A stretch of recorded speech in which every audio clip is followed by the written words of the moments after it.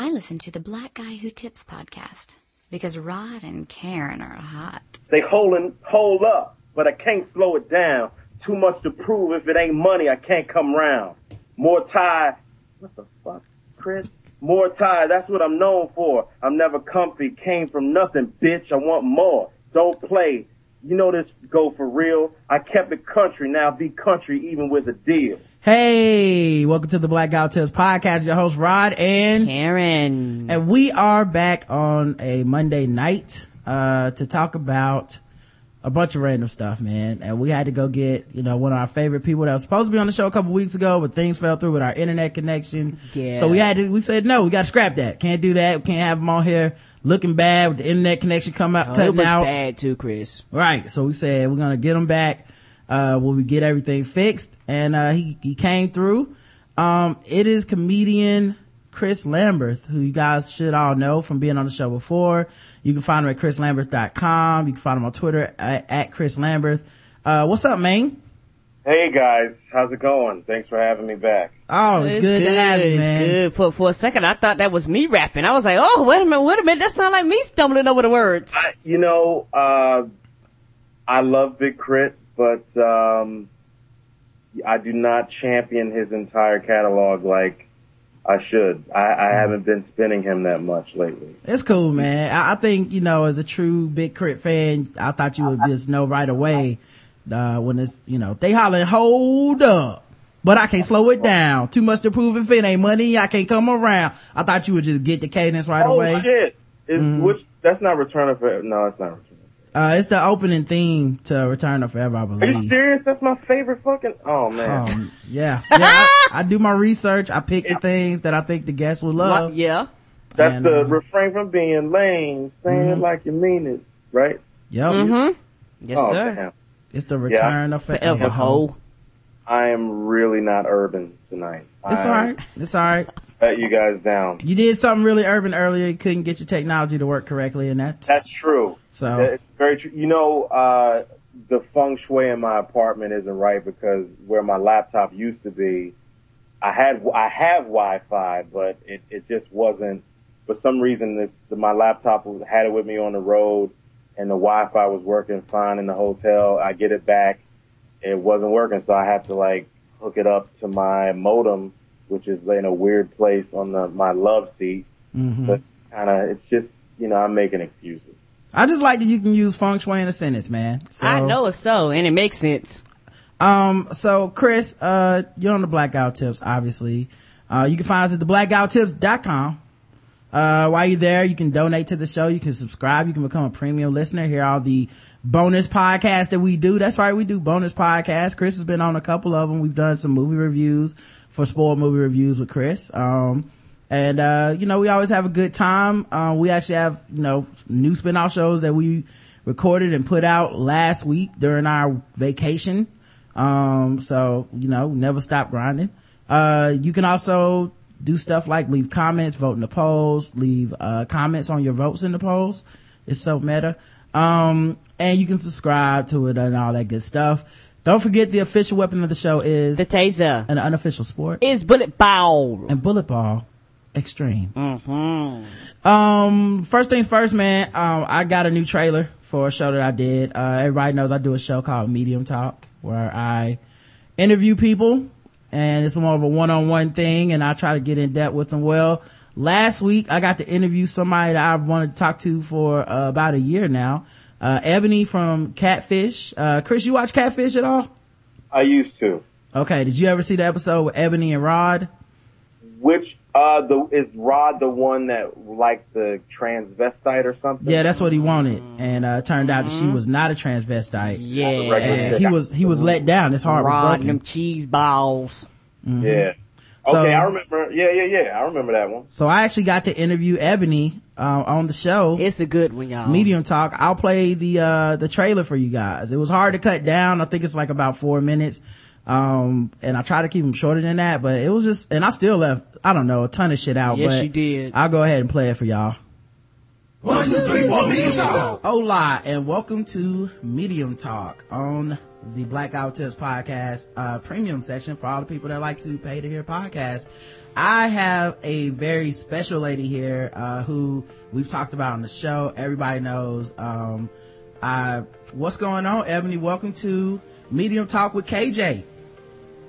Hello, and thank you so much for having me. And shout out to Ty as well. He's so cute. Hey, Ty. First things first, before we even get into this interview, let me just say, Ebony, at the beginning I lied.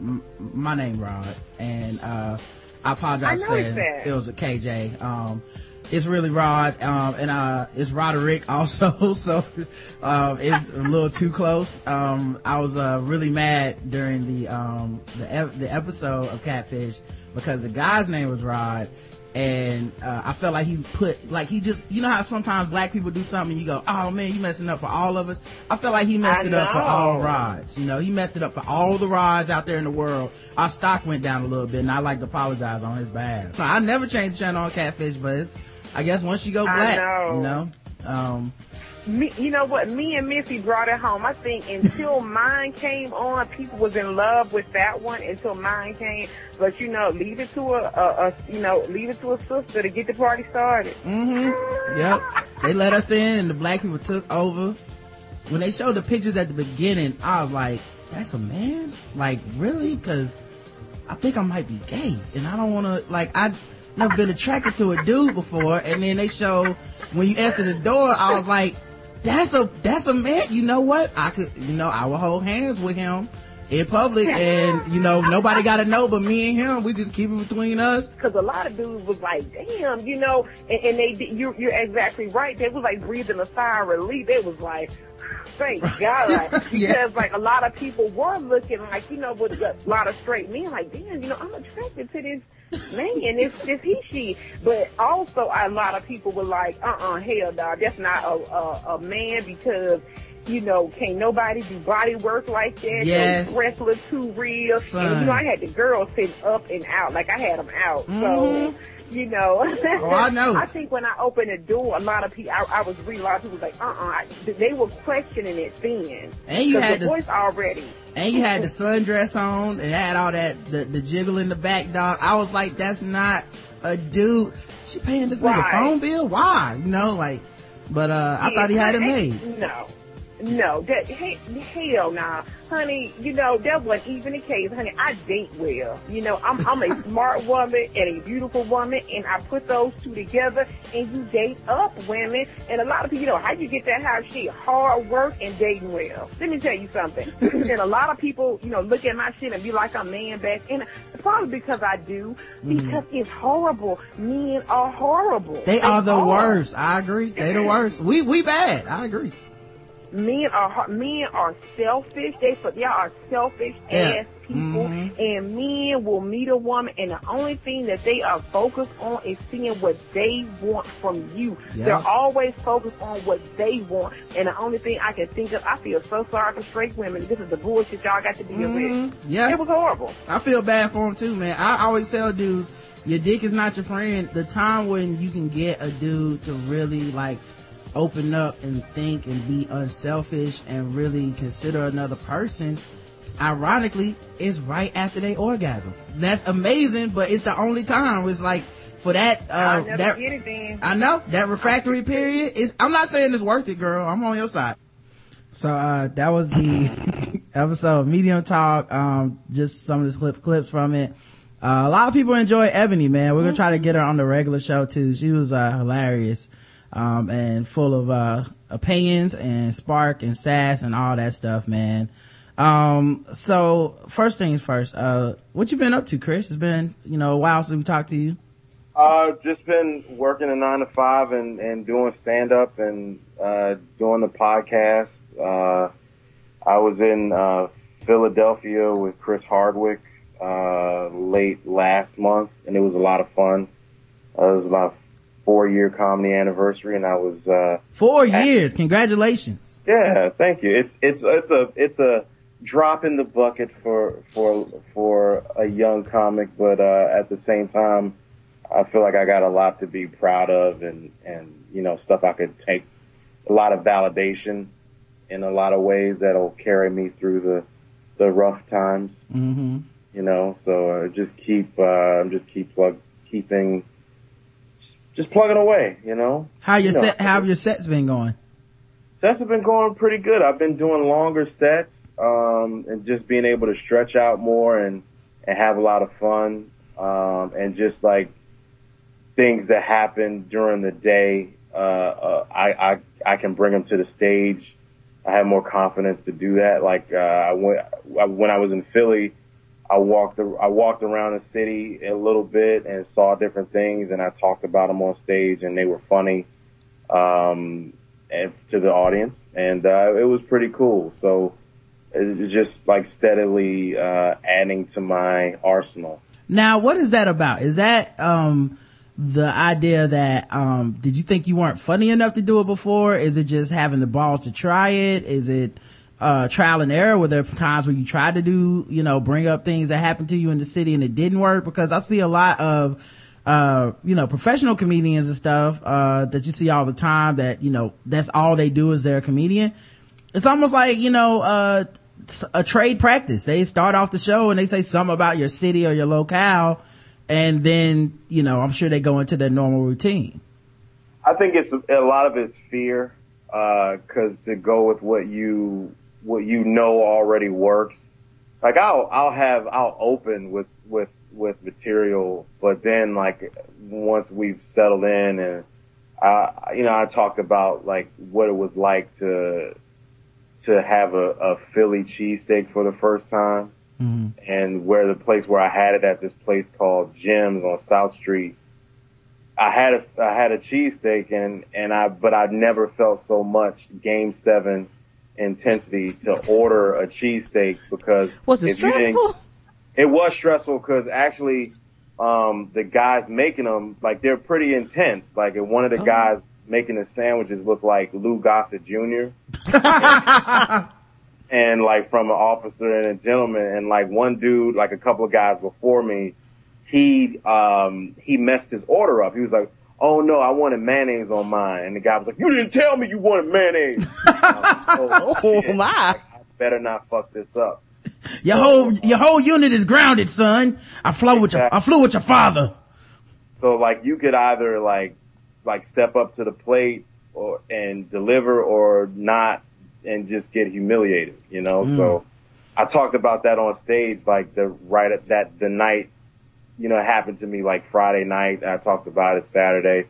I talked about going, seeing all the different museums and seeing like pictures of Frederick Douglass in the Black History Museum, and made me think about Andrew Bynum. And like when I said that, the crowd was like, "Boo!" And I said, you know, it's funny because like you see Frederick Douglass. Every time I see Frederick Douglass, now I think about Andrew Bynum. And Andrew Bynum didn't have. How can Andrew Bynum have a Frederick Douglass haircut and not have any of Frederick Douglass's ambition? And they booed that? They like that part. Okay. But when I mentioned him the first time, they were like, "Boo!" I was like, "Calm down. I know you guys hate him." Okay. Oh yeah, the boo was for him. Okay. Yeah.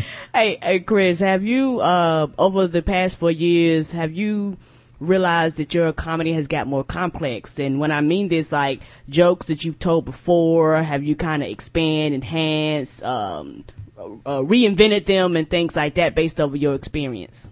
Yeah, definitely. I think they grow, and I think you get chunks to add. You can add them to another bit that's smaller, and they grow, and then it's just like having life experiences you could talk about. Like this past weekend, Saturday, I was at a concert, and I was watching this show. One of my favorite singers, Rachel Yamagata, who's a singer-songwriter, kind of sounds like Fiona Apple a little bit. And her opener was this dude named Sanders Bulkey. And he had this really great voice, but I didn't know what the fuck he was saying. Like, I couldn't understand him. I was like in the front of near the front of the stage, and this guy was singing he's making these beautiful sounds, couldn't understand him. And I said, singers really do get away with that. Like, you don't know what they're saying, but they make you think of the girl that dumped you in 11th grade. and they had that feel. And I talked about that and I was hosting a show like less than an hour later. I went and talked about that on stage, and it was cool. They laughed, and I did an act out and everything like that. But yeah, I think it's just more confidence, but it's a measured confidence. Yeah. Like I know, like I still have a long way to go, but it's just the whole process is fun. Yeah, I thought Bilal was like that, by the way.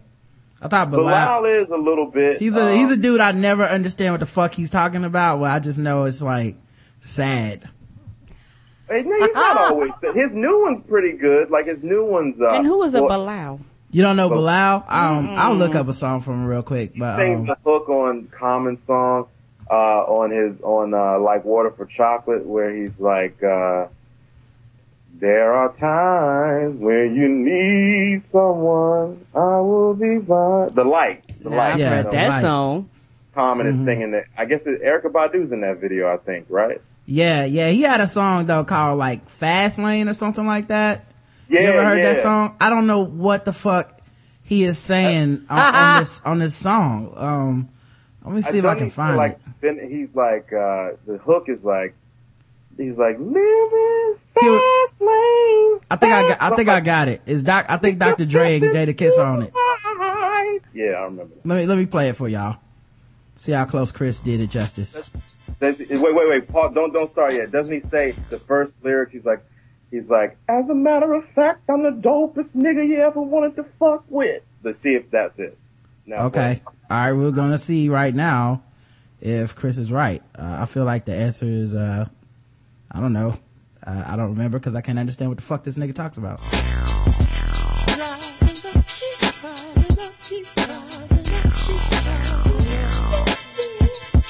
Those definitely aren't words, I'm assuming. No, those aren't. He's Oh, my. I can't tell the difference between his words and his sounds. I'll keep playing some more.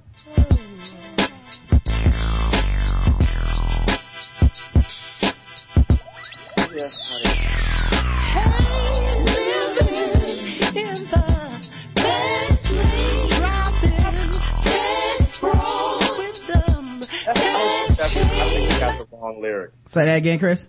I think I got the wrong lyric. Oh, okay. Don't worry about it. It's fine. I like the beat. Yeah, I love the beat too. I just don't know what the fuck he's talking about. That's not the first. No, you know what? For You is the lyrics I was singing. Okay.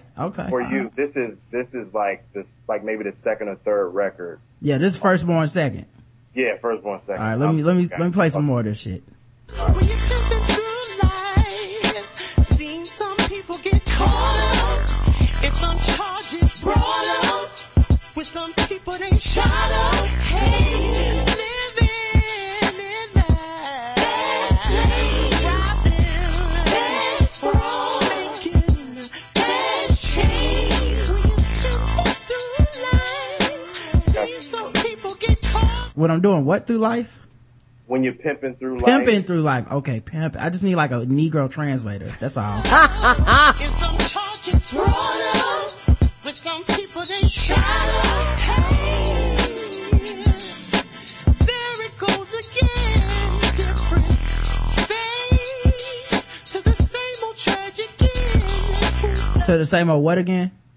Same old tragic end. Tragic. I thought he said charge again. Wow. I didn't know. Charge maybe. No, he's great. Like. Okay. Yeah, somebody said Soul Sister. Soul Sister? That was on there. That was on the Love Jones soundtrack too. He's got a song with Mos Def and Common called Reminisce. He's got love poems. And guys, I don't have the track listing in front of me. This is he's all off the head, guys. This guy's amazing. He's like a magician or something. 2001. All in the eyes, you and me. Words just disguise all the things that you be. Yeah, I don't know. I think Maxwell, D'Angelo, and this dude get away with murder. Yeah, I'm about to say they music sound every the once in a same. while, but like these niggas are able to just be like, it was gonna be till down. Yeah. As long as you have a chorus like that is intelligible, as long as you get to the chorus and start making like words that I can understand, you can say whatever you want through the verse. It's so true. Now his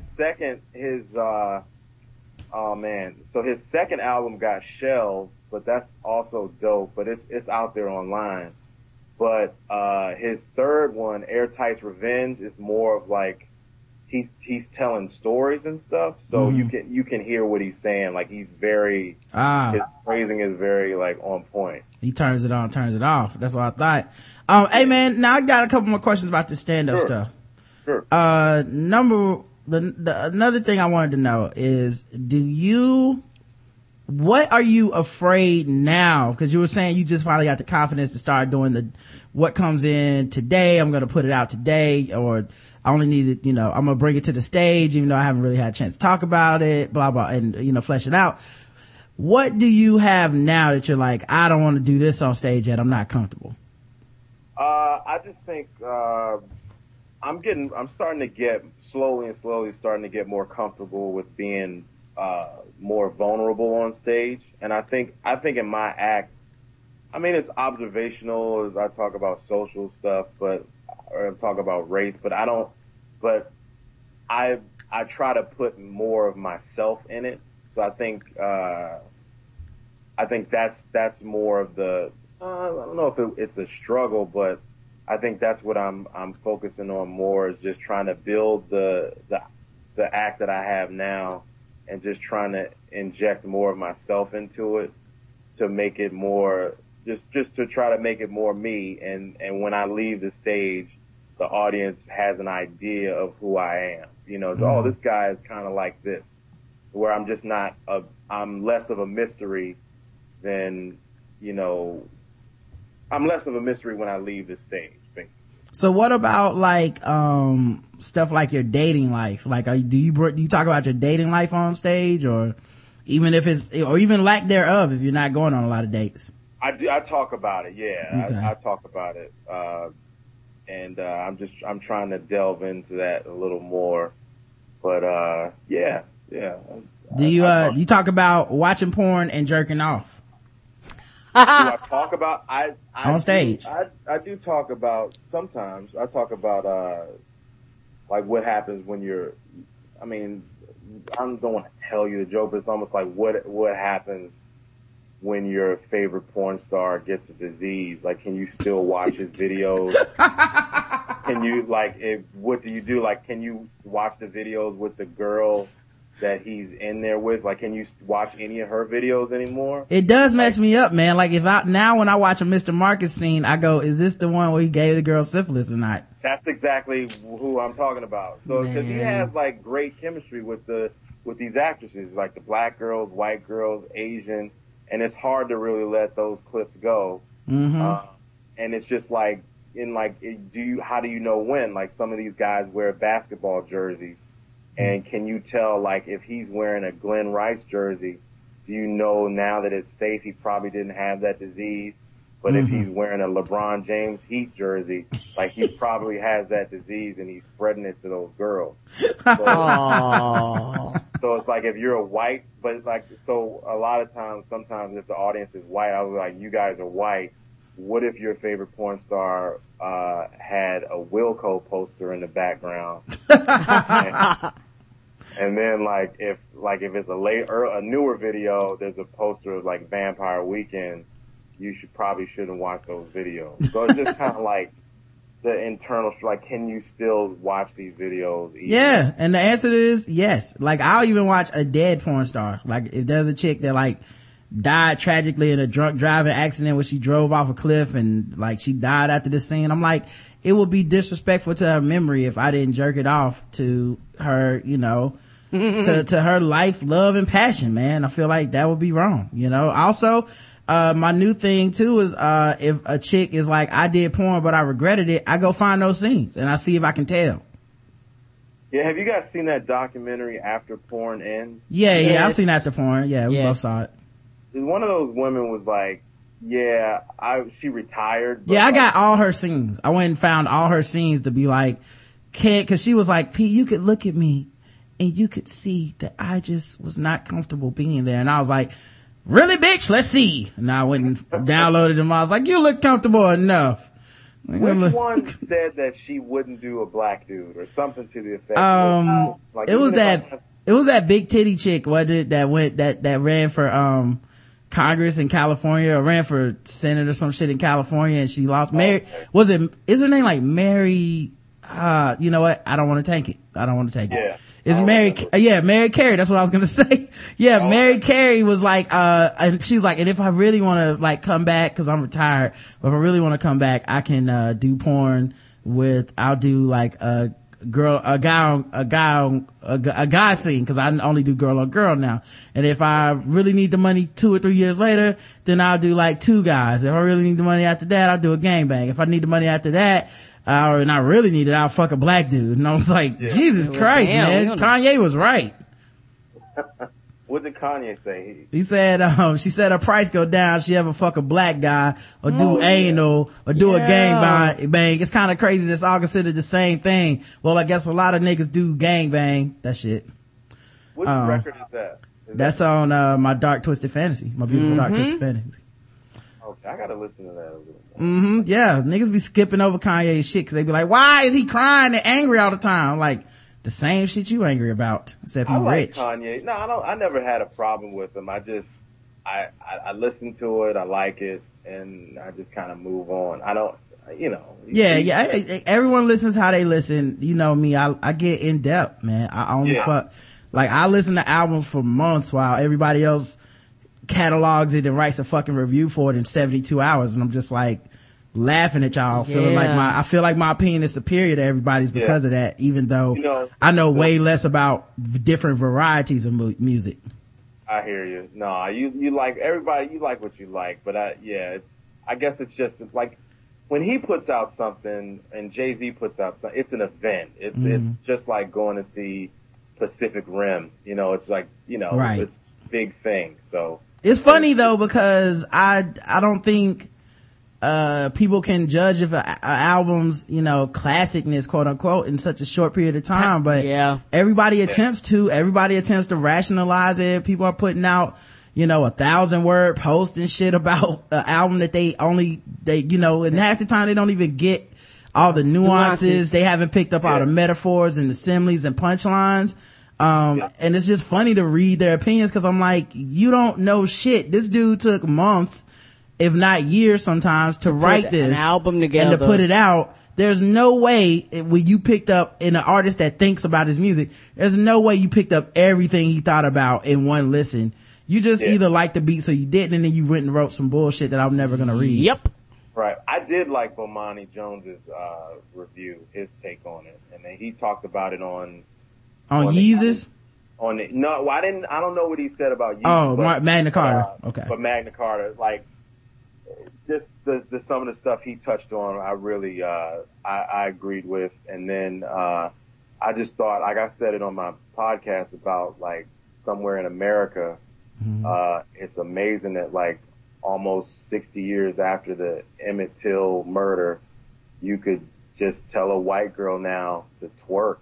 Everybody. Like, you can get in a studio and you could turn on some music and just tell a white starlet to twerk. Yeah, I saved that podcast to listen to at some point, but yeah, I didn't, you know, and you know, as much as I respect Bo and stuff, I don't typically we don't always agree on music, so I normally don't follow too much of it, and I'm so opinionated and arrogant about my own opinion that I'm like, I don't need to hear anybody else's take. Like, if you like it, we can talk about it. If you don't like it, then I'm probably gonna ignore you. And I expect the same thing in return. Like, I don't hit people up when they disagree with me and be like, motherfucker, you said what? Like, you know, it's just, you're gonna play whatever you want to play on your iPod. I'm gonna play whatever I want to on my iPhone, and we're gonna be fine. But with people that I respect, like, I respect you guys' opinion, so I like to hear whether I agree or not. So, I like to hear Rod's take, or I like to hear Karen's take. With music, I'm the opposite. Like, certain things, I'm just, if I respect you, I even want to hear your opinion even less. Like, cause I don't want to not respect you after I hear it, cause I'm passionate and I know it, and you know, that's my flaw. I don't think, one of the reasons I don't discuss music often, is because I'm so I get angry, cause I'm like, you know, cause it's so subjective that when I'm like, well, this line was brilliant, and the way that he, you know, was able to deliver it is what makes it stand out. And then you go, well, man, I just wasn't feeling it. I get angry cause I'm like, there's no fucking way to talk to you, cause if you can just say something as simple as I wasn't feeling it, then I'm completely like, well, what the fuck are we even gonna talk about? Because then you name something about your favorite artist and I'm not a fan, and I'm like, well, I wasn't feeling it. So I'm like, this is such a condescending conversation to have. I'd rather talk something that I don't care about as much, like sports or something. All right, man, let's get into the show, because we gotta we got a sponsor, right? I should probably do that. I'll just keep playing this song, Bilal. And oh Lord, just keep it going.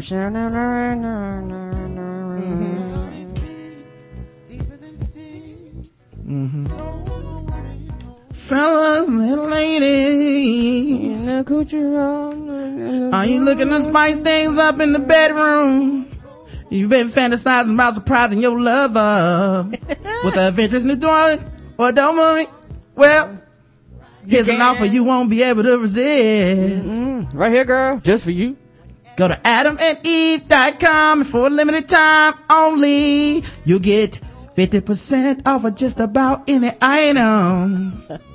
But that's not all! Oh no! You ain't go high, did you? When you select your one item at 50% off, you'll receive three free adult DVDs. For a little, I need to say it like him when you can't even understand, but I know that we won't get paid to do that. I know, for a little inspiration, girl. Inspiration plus a fun gift. So sensual. So sensual. You can't mention it on the radio. Shut the fuck up, bitch. And they top it off. Your gifts. You know, the way they sing, they could be disrespecting the women and they would never know. Of course, the woman snapping their fingers. Oh, that sounds sexy. I'm like, if it sounds good, they don't. They shut your bitch ass up, cunt. One thing about Keith Sweat, his ass may have been begging, but you can understand him. That's true.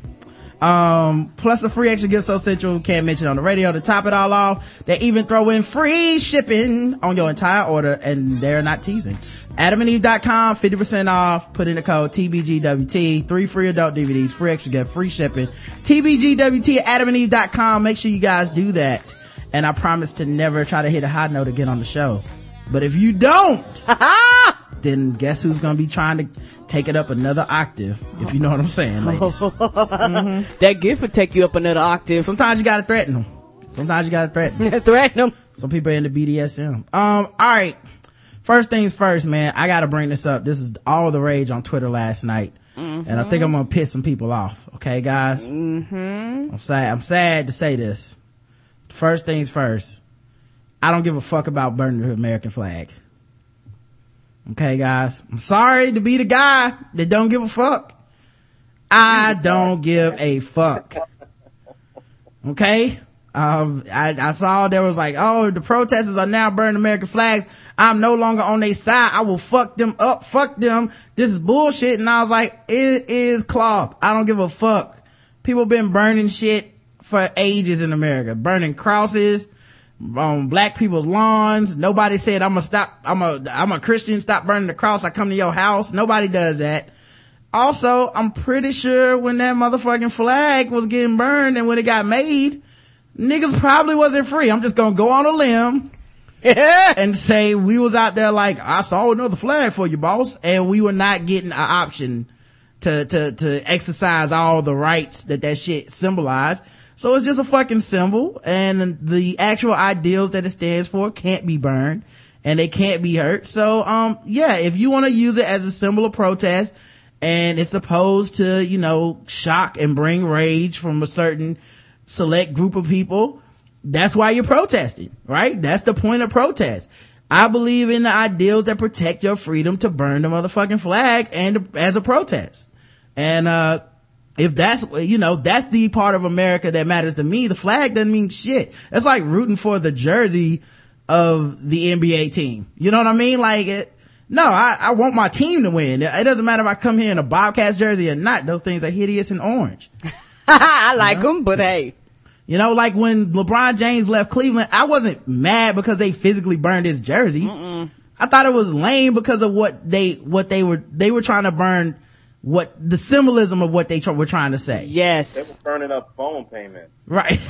I'm trying to tell you, burn up mortgages. Right. Yep. But like, somebody burning the flag, man, like, I don't care, man. Do whatever the fuck you want, man. Like, yeah, people are gonna, it's like anything offensive.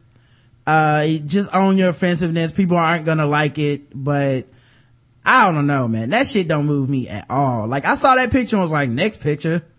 Like, honestly, them burning a cop car would have been more like, God damn, these niggas ain't playing. Burning the flag, I was like, yeah, burning the cop car. I'm like, oh, y'all still alive? Right, yeah, like, y'all really trying to bring it to them.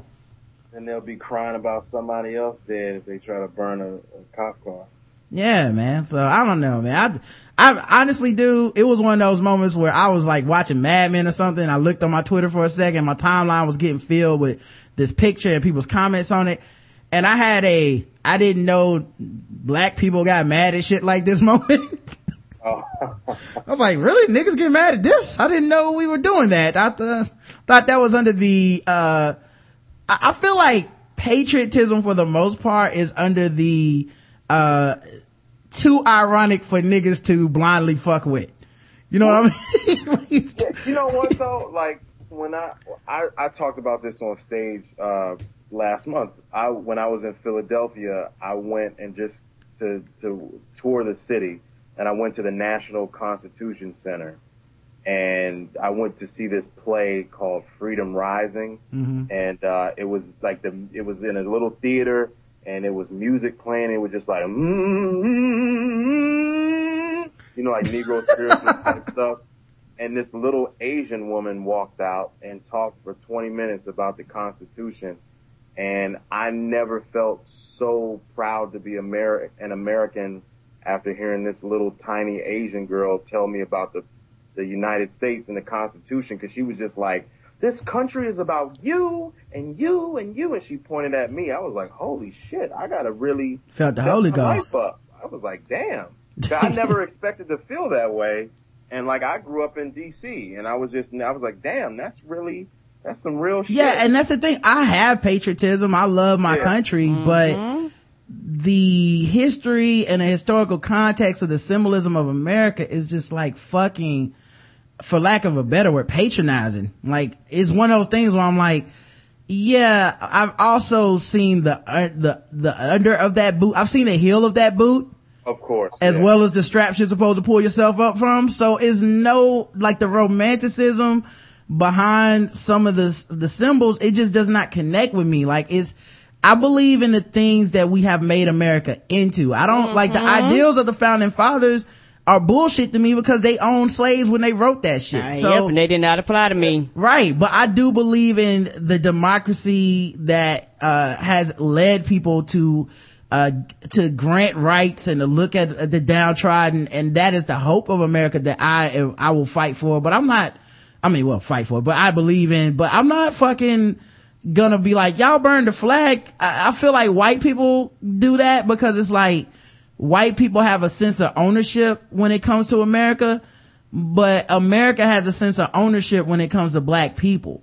So I don't relate to this idea that I'm taking up the mantle for whatever symbol that these protesters decided to burn. If they would've, it's like if you would decide to burn like the state flag of South Carolina because it looks like the Confederate flag or some shit, I would have been like, okay, well, like fuck them. Who cares? It's just a symbol of a flag. It's not gonna hurt me. So, and I don't know. I didn't realize black people didn't mostly feel that way until last night, and I was checking it out. I was like, that's amazing. Yeah, I think for a lot of people, I was kind of seeing it more from people that may have like served in the military and things like that. Like a lot of those people were more offended because it actually, for a lot of them, it stands for, I'm assuming, a lot more than I guess it would for me.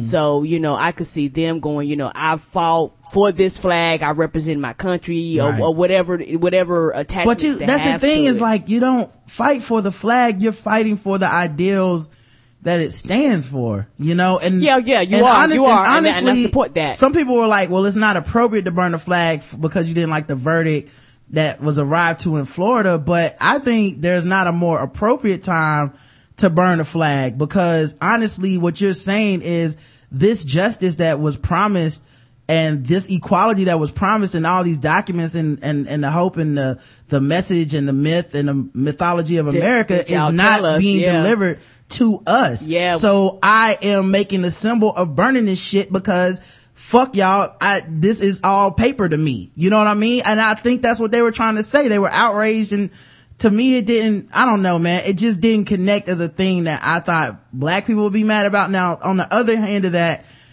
I'm kind of happy that black people were mad, because I mean that's some progress and showing that some of us are taking this like attitude of owning this country to a next level where people are like, yeah, I actually feel a sense of entitlement to the idea of this is my country. Yeah. And I guess that's good too, that you know, things have changed enough that people can walk out their house and feel that. But I don't know, man. I like that moment for me was just like, wait, niggas get mad at this? Yeah. I think it's just a different set of rules for black people and other minorities than it is for white people. Mm-hmm. And I wasn't surprised by the verdict, but it still hurt, you know? Right. Like, cause I was out Saturday night, and I guess the verdict went down at 10. Mm-hmm. And then after I left that concert and I got to the comedy club, and the hostess was like, yeah, the Zimmerman got off. I was like, oh, damn. Yeah, as long as there are two sets of rules that we recognize in America for us and then for everybody else, burn that shit. I don't give a fuck. And also, you know what I mean? The way I feel too is that in America, the thing about free speech covers a lot of things. And a lot of times when it comes to free speech, it's free speech as long as it's some shit that I want to hear. When it's some shit that I don't want to hear, all of a sudden people want you not to have the right to do things. Yeah. And it's one of those things where people have the right to burn a flag, they have the right to protest, they have the right to assemble, they have all these rights. And sometimes people make protests in ways that you might not approve of, in ways that you might not like, but in our great, wonderful, beautiful country, we do have these rights. Yeah, and like honestly, I believe in the ideals that enable somebody to protest on the flag. I believe in the symbolism of a purple dranked up Lil Wayne dancing on the flag. I believe in that shit. Because to me, those things say more about our country than just that flag alone. That flag is a hypocritical symbol. It has been from day one.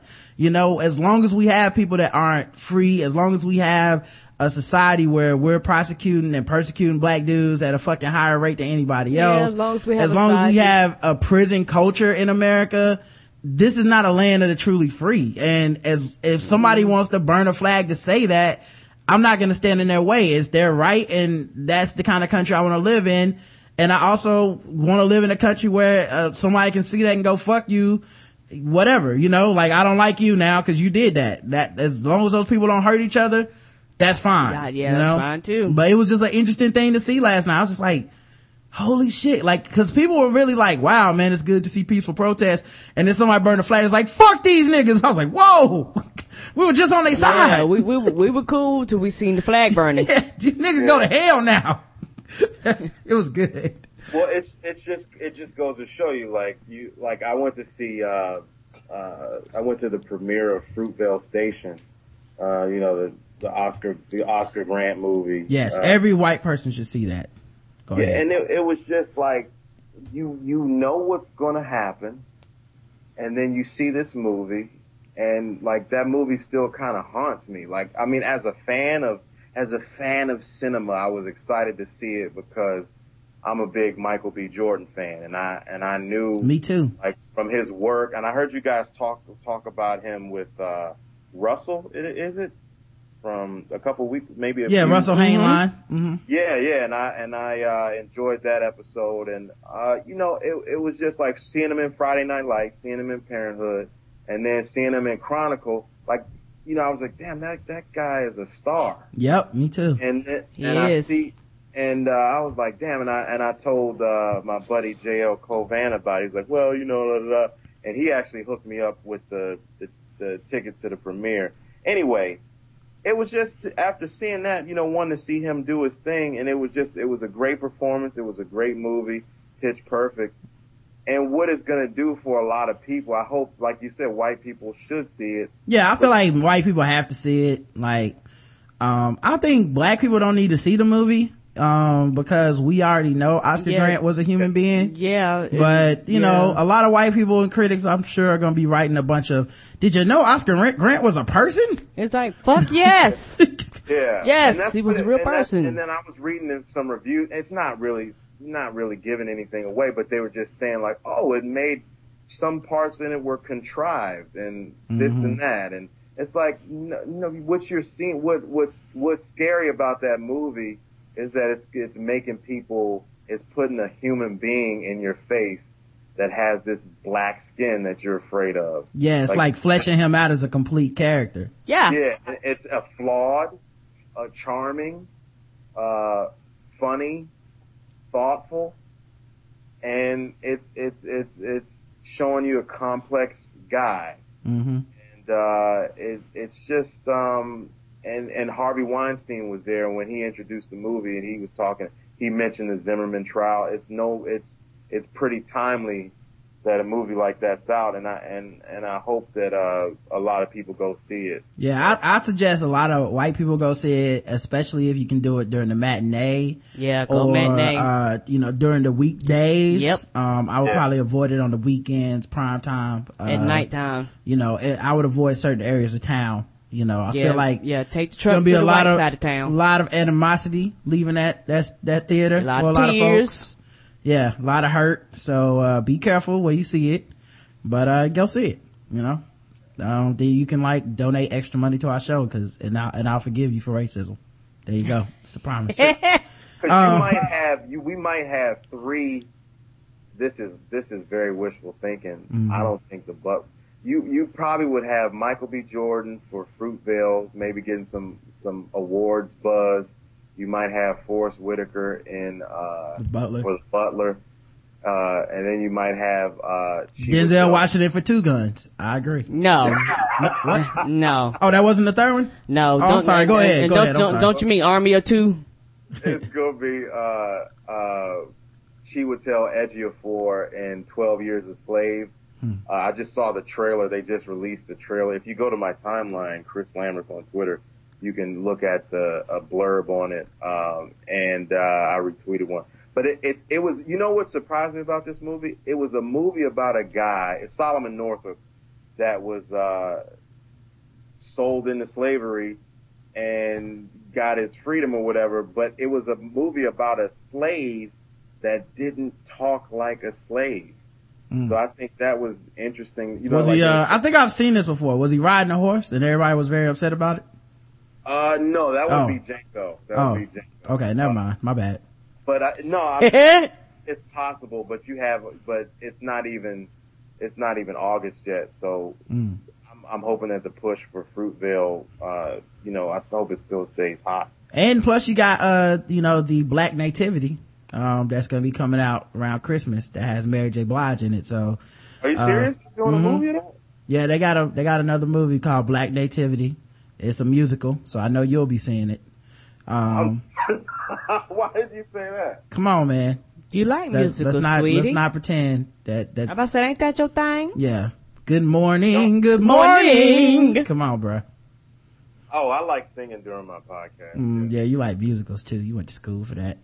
I wish, I wish that I did do more musicals, but I would always get the serious plays and stuff. So I feel like there's no way you don't go see Black Nativity. I feel like I'm calling it now. There's no fucking way Chris Lambert does not see Black Nativity. I'll be shocked. A musical starring nothing but black people. I would probably go see it. Yeah, I'm gonna see The Butler, even though I don't want to see it. But I want to see The Butler. I don't know that. Yeah, we're making a family event out of The Butler. Yeah, I'm gonna take my mama to see The Butler, dude. That's gonna be good black acting, power, black acting everywhere. It's all kinds of overacting in that trailer. It's 'cause of your daddy. Yeah. Slap. He's like, slap. Maybe you can serve the white man some tea. He's like, slap your daddy. You changed my heart, boy. That Butler. bought all of this. Yeah, that one part where JFK was like, I was racist until you served me that coffee and it was so delicious. And now I see you as a human being. You know, I watched Tyler Perry's Temptation. Oh no.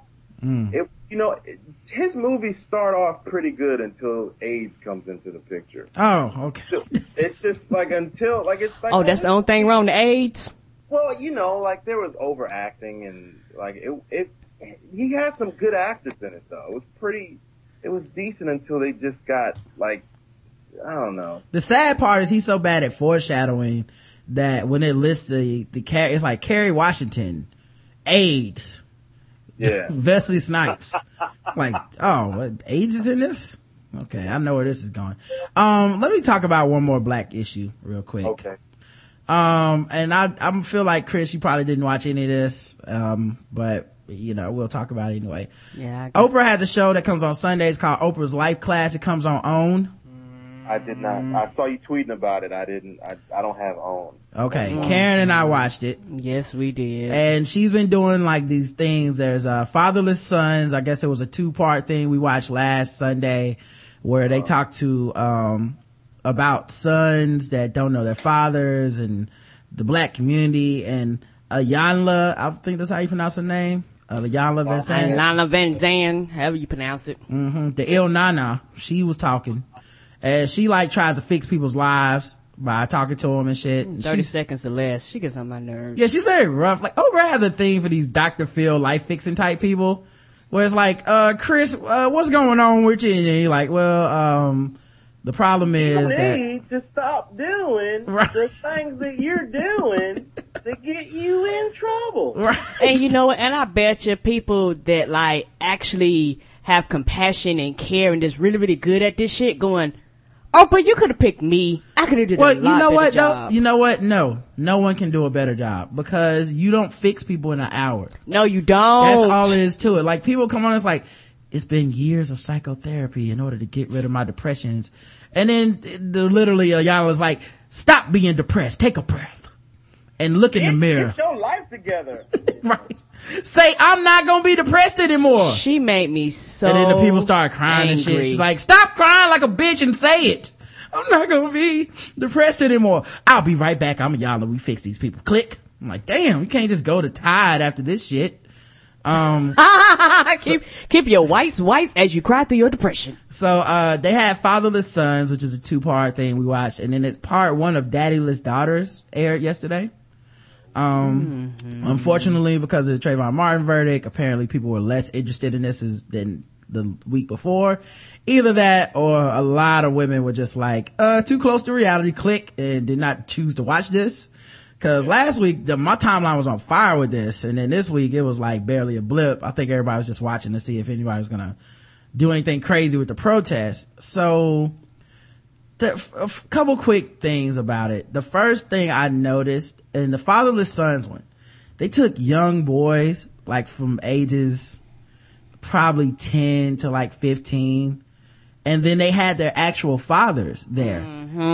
And the fathers would they would ask questions of the boys, they would ask questions of the fathers, and they would kind of go back and forth about how, who hurt who, and that was actually a real question. And stuff like, what are they gonna do to fix this? How what kind of, how this affects both parties and all of that stuff. And I thought that was a pretty cool way to at least address the issue. And I still didn't care too much for the way Iyanla, whatever you pronounce her name, she's just terrible. Is one of the things when people are talking, I realized she would cut people off in the middle of what they were saying. She would basically says, repeat after me. She wasn't listening.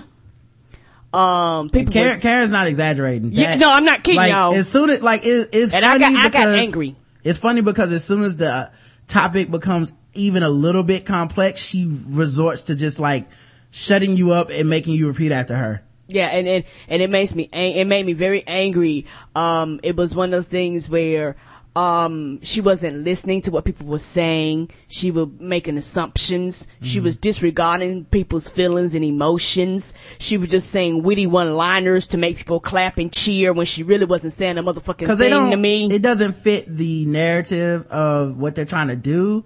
So anytime something is outside of that box, she just immediately jumps into like, well, it doesn't matter that you are sad. You need to think about your son or something like that. And you're like, well, but it does matter because like it does. She's the mom, and if she's sad, you can't just not be sad anymore. That's not how sadness works, where you just be like, stop being sad. It's like, oh, my bad. I didn't know I was being that. I'll be happy now. Here's the thing. Detergent needs to be sold, and it has to be done in a witty, compelling, entertaining way. So people have to get cut off, and who gives a shit if their problems get solved or not, you know? Mm-hmm. It just has to look good. Yeah. Go ahead, Ken. And I guess for me, a lot of the issues that I have, like you say, we talking about the father's one. We're just doing fatherless sons right now. The fatherless sons. The issue with me is that, I had a problem, and a lot of men do this when it comes to children, period, but since we're talking about the sons, they'll leave, they'll be gone, they'll come back, and then they expect these children to have open arms. Right. For them. Love on me. Nigga, you been gone for 18 years, and nigga, you been gone all my life. I sat here and waited on you. I didn't get a phone call. You said you was going to come. You didn't show up. And now since you're ready, I'm supposed to be ready for you. Fuck you, nigga. Yeah. It was like, the thing that was crazy, because a lot of the fathers versus son thing turned into why these men were so hurt that they didn't want to be fathers. And I resent that. Yes. Especially as a black man. I don't think that we are incapable of being fathers, and I don't feel like we're retarded or like developmentally challenged when it comes to, taking care of our fucking responsibilities. And I don't think there should be any punches pulled. Matter of fact, I think there's too many punches pulled. There's too many excuses given. Yes. Like a lot of the women that were, talking about these men, cause, the mothers were there too. It's like they were just giving up excuses for these men to not be good fathers. Yes, it's like, I was kind of angry at some points, and I could see, that, and he wanted to go and live his life and do this. And I'm like, what? Yeah. He wanted to live his life with another family, with another. Yeah. And some of the fathers were saying that, like, they actually went and was their child. One dude was on like Skype. He went, I think, got remarried, raising other people's children. Yep. And said, it made me want to take care of my own child, go back to his child, and his child is like, don't want nothing to do with him, and now he come with this pretend hurt. Right.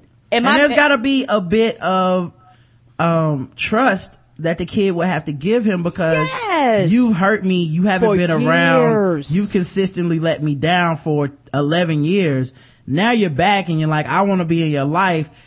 If it takes me a while to warm up to the idea of you being back as a person in my life that can tell me what to do, it might take a second. And these dudes were making it sound like, well, I'm trying to be back in his life, and he's acting like a little bitch about this fatherhood thing. So, this is what makes it hard, Oprah. I'm like, and people were really like, it is. Yeah, I can see why it makes it hard. And the problem I have about it is this. It's funny when it comes to it, adults, but especially bad men that are not good fathers, disregards a child's feelings, that child's emotions, that child's anger, that child's bitterness, that child's heartbreak. That child's feelings are valid, and you cannot disregard how that child has been feeling, because you've been disregarding them for years. Right. And you have disappointed this child, and you have let this child down. So then when you turn around and come back into this child's life, and this child does not embrace you with open arms, instead of you proving to this child that I'm going to be here this time, you come with this sad, I have no sympathy for you, because I feel like this. If you are man enough to fuck a woman and have a child, you should be man enough to take the responsibility to be there. If you choose to walk away, that child also has the choice to also look at you and say, I don't consider you a father. Right. And you can't turn around and tell that child is not right when you did not step up to the plate to be a father. And Iyanla is just sitting there going, well, just call him daddy right now. Like, No. that's her solution to this shit, is like, right now, this second, he's your daddy.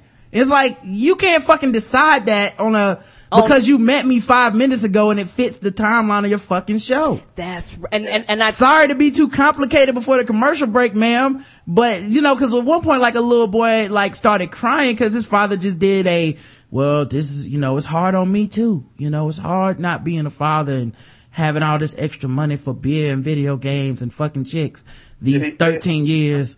And, it hurts me. Doing what I want to do, going clubbing and going partying. Yeah, it hurts me when I look at him and I see all the nights in I should have had and shit. And I was like, and then the boy starts crying cause, obviously I'm paraphrasing, but the boy starts crying cause it's like, that's what the boy heard. You know what I mean? No matter how you try to put it nice, all that kid heard was, there was a whole lot of fun shit I could do or I could raise you. And I said, fun time, buddy. And the boy started crying and Iyanla was like, what are you crying about? I was like, what the fuck is wrong with this chick? Yeah. It's obvious what he's crying about. Yes, because, and like I said, it just, upsets me and it makes me angry. And also something that makes me angry too is that a lot of times it's something that I personally have had to deal with. I know we're going to get the girls too, but people that are raised in 2-parent homes that both of their parents were good and functioning have a tendency a lot of times to look down on people that are raised by a single parent, be it a mom or a dad, and just assume that you're supposed to get over these emotions and you're supposed to walk on and you're supposed to not feel no hurt. You're supposed to not feel no pain and you're supposed to not have any anger. And a lot of times, not having a father there in a son's life makes a huge difference. And I'm going to tell you right now, and I'm going to say this and I'm going to stand by this. When fathers walk out, real men, real fathers walk out of their sons' lives, this is why we have a generation of punk ass men. I'm gonna tell you right now, they won't stand up to the plate. They won't be a man. They won't stand up and represent their women. They won't stand up and do the things that a man or a straight man is supposed to do. Mm-hmm. And that's the part that upsets you when you're a woman and you're looking for a man and you get a little boy because he never grew up, because he never had a man that said, nigga, this is shit that men don't do and you need to grow up and get yourself in check. Right. And like you see it all the time. Yes, you do. Like on Twitter and shit. And you see a lot of like that interaction.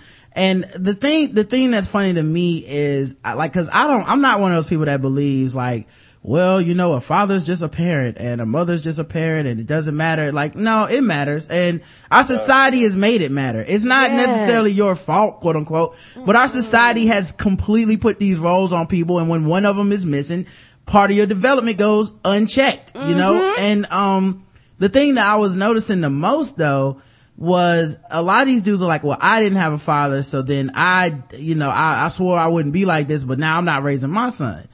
And, so it's like institutional, and it was way different than the ladies who didn't have a father in their lives. The other thing that I found just amazing was a response from people on Twitter that like and my not I guess well fuck it, we'll get too deep, I don't give a fuck.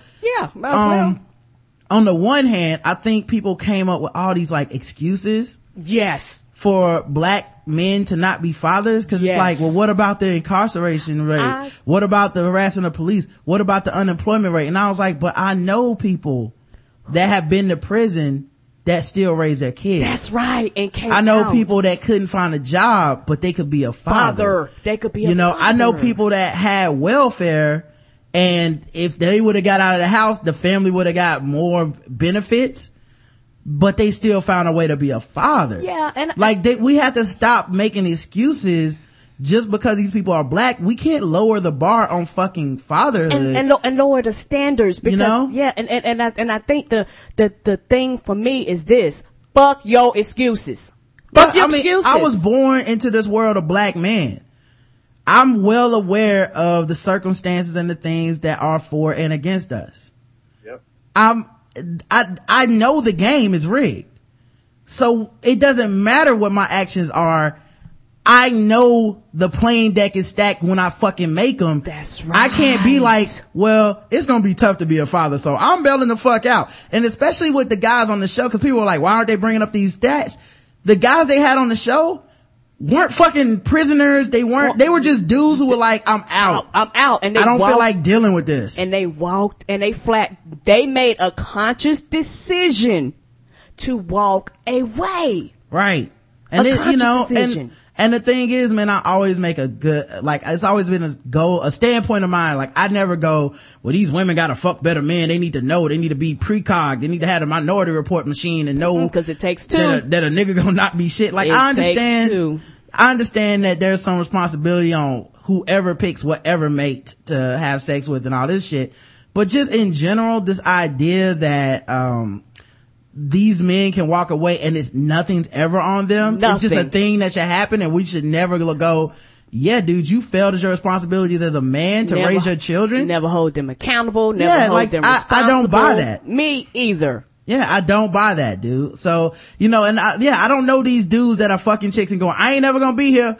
You know, dudes, like a lot of these dudes are like, you know, oh, I'm a man. I'll take care of mine until it pops out. Bye, bitch. That's right. So I just thought that was like really crazy to see my timeline just fill up with, and like I said, this is the part where I said maybe it's getting too deep. I think because we have such a high rate of fathers that aren't taking care of their responsibilities, and I'm even counting the half-ass fathers that come around for birthdays and Christmases and that's it. And shit like throw that. A few dollars and thank you a daddy. I'm counting them as not being good fathers. I think because we in our culture have such a high rate of this, we think that we are showing love to our less than their fathers figures by being like, it's okay that, you know, hey, prison, it's not my father didn't love me, it's the unemployment rate. It's not that my daddy couldn't be there for me, it's prison. It's not that, you know, it's always something other than this dude was a bitch ass dude that didn't step up and do what he was supposed to. That's right. And I think that's why people do it, because if you kind of admit that to some extent, I can see how it could hurt your self-worth and your value in your own mind, where you're like, well, if I say my father didn't want to raise me, then what does that say about my worth? You know, cause in his eyes, I wasn't worth enough for him to fucking sacrifice. So I really think that's where it comes from, because we definitely don't make these same excuses from others. No, you don't. And in fact, it's the opposite. The mother, right. She's gotta be there. She gotta depend. She gotta support. Right. She gotta sacrifice everything. She gotta put her husband first. She gotta put her kids first. Everything goes in front of her. Why? Because she is not a human being. Right. Hey, I'm sorry, Chris. I didn't mean to cut you off. I'm sorry, Chris. I've really been wanting to talk about this. No, it's fine. I mean, I think, you know, a few years ago when Bill Cosby was talking about some of the same issues, people thought he was crazy. Right. And now it's a problem. It's always been a problem. And I just echoing what you guys say. I mean, we got to step up to the plate. Yeah, you know it's a problem when nobody wants to talk about it. It's the one thing. Ain't that the truth? Cause every time I've ever even like addressed it on Twitter or something, I immediately get my timeline flooded with, well, what about all the other circumstances? I don't give a fuck about the other circumstances because we know how the world is. We knew what the world was when you fucking came in that chick. It's fucking ones and zeros. Are you being a father or are you not? That's the truth. You know, cause you know what doesn't count? A fucking excuse on my birthday wouldn't count. An excuse on my fucking, you know, when I graduate from high school, incarceration does not fucking help me, cross that stage. So I don't want to hear that shit. And I feel like we as a people all need to be on that shit, man. Like, I know Dark Hater had Die Hood Rats Die, but I never see the Die Hood Wolves Die shit because we just act like men have no fucking responsibility at all. We're all fucking retarded and we're all enabled to we are fatherhood challenged, you know?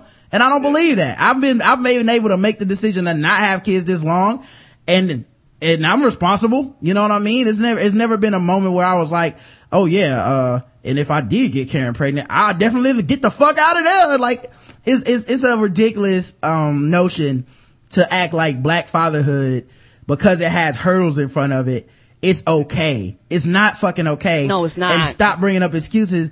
You're not making these men be men, and they never will be as long as we keep finding the reasons for them to duck it. Yep. And you're not holding them accountable. Like, I don't want that. I don't want these niggas in my circles. Like, you can't. That's the truth. I don't want you to be my friend and you got kids you won't fucking raise. And like, take care of. That's a disgusting human being to me. Like, we can't be friends. That says way more about your character than anything you can ever do in your relationship with me. The fact that you would be like, I'm not going to take care of my kid. Fuck you. So, and then, all right, let's talk about the daddyless daughters, right? Mm-hmm. Now, this shit is where it got so fucked up. Oh, this was some flat bullshit. And when we seen the previews, I told Roger, I bet you ain't no men gonna be in the audience. I said, Karen, that's crazy. There's men all over the audience for the fatherless sons, discussion. Why would no men be there when it's obviously daddyless daughters? They're gonna need some fathers there for the women.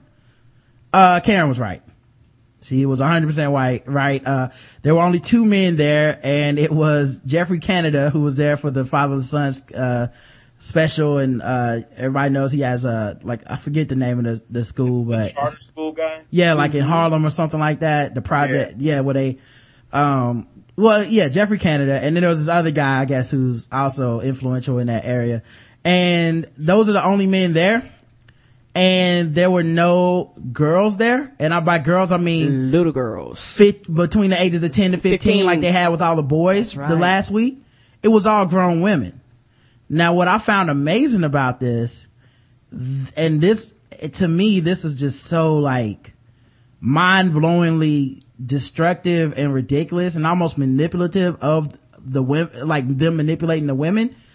They were asking grown women about not having a father and how it affected them, but they were grown. Yes. So it was really like, and the way that they basically manifested everything was defining it by their relationship sexually with men. Yes. And I found that to be so fucking condescending and patronizing to women in general, because that is not the format they had last week. If they would have had some daughters there and now fathers who wanted to be in their lives and had them sitting there discussing it, I would have been 100% on board with this special.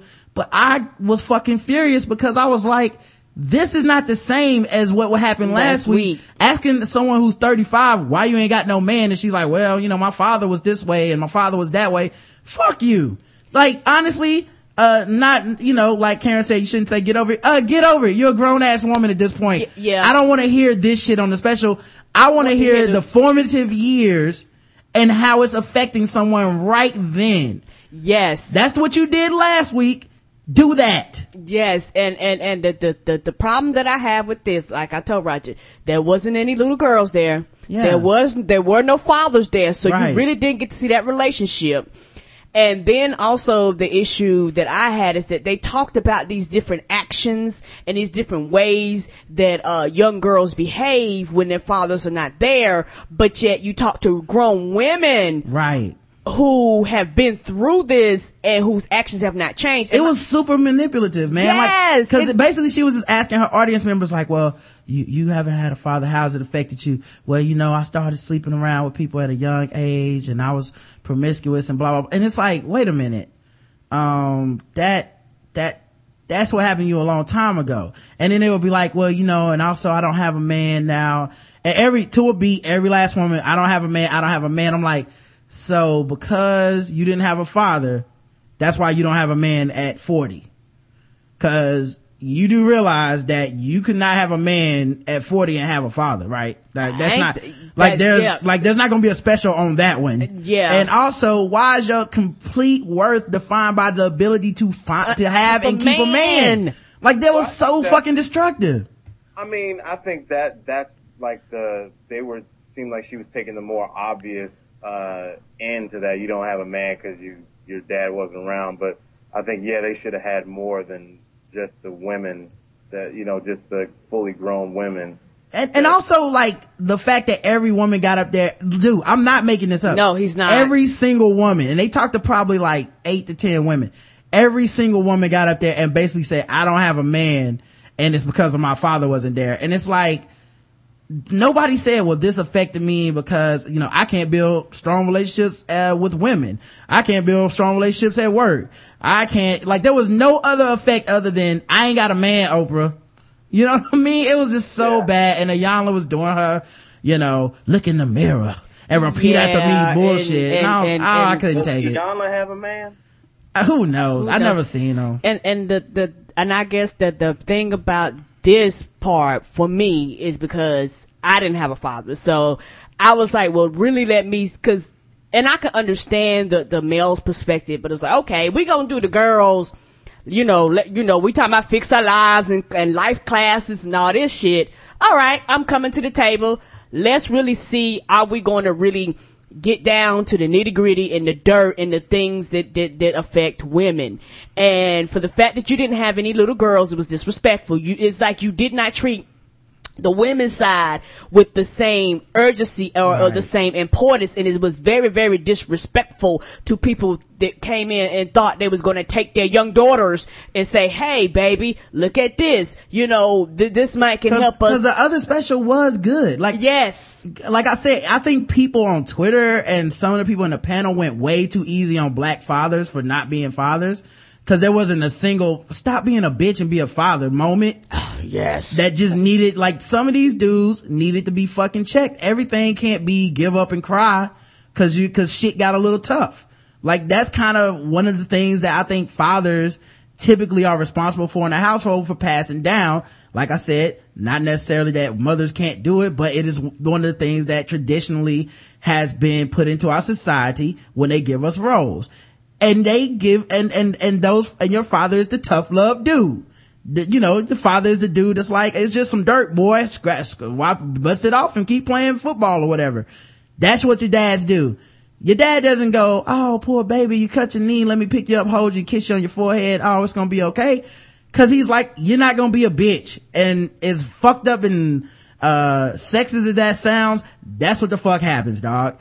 They make you tougher. And all these dudes sounded like quitters. I had a baby, and now it's gonna be tough. What about me? What about your fucking son? Ain't that's why truth? We're here. No, it's not about you. The second that fucking egg fertilizes, gets fertilized by one of your sperm, it can't be about you anymore. You don't get to be 100% selfish anymore. I'm not saying you're not a human being, but you can't be like, I'm gonna go live my life and gamble in Vegas and shit instead of raising your kid. I'm sorry, bro. Yeah, and I think that the thing for me and the issues that I have with the female one is that honestly, they didn't really address no issues. They basically, this could have been a, girl, let's have a talk conversation episode because you didn't have no little girls. Right, you really didn't have no conversations. And then they turn around and say they're going to have a part 2. And I'm going to tell you. And I didn't see any little girls in the preview. No, and it's not going to be. It's just not. And that's the part that's disappointing because you have people tuning in and you're not really resolving anything. Yeah, or even addressing shit. That's right. And I guess for me is this.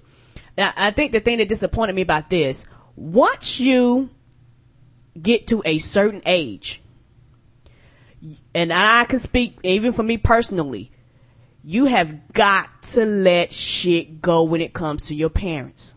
Right. And that's the shit that people don't want to hear. Once you get to a certain age, you still can't be crying like that 8-year-old little girl. Right. You are a grown ass adult making adult decisions, bearing your own children.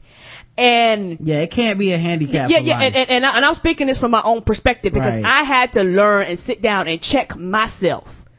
And because like I said, I am a product of this. Mm-hmm. So I know how it feels when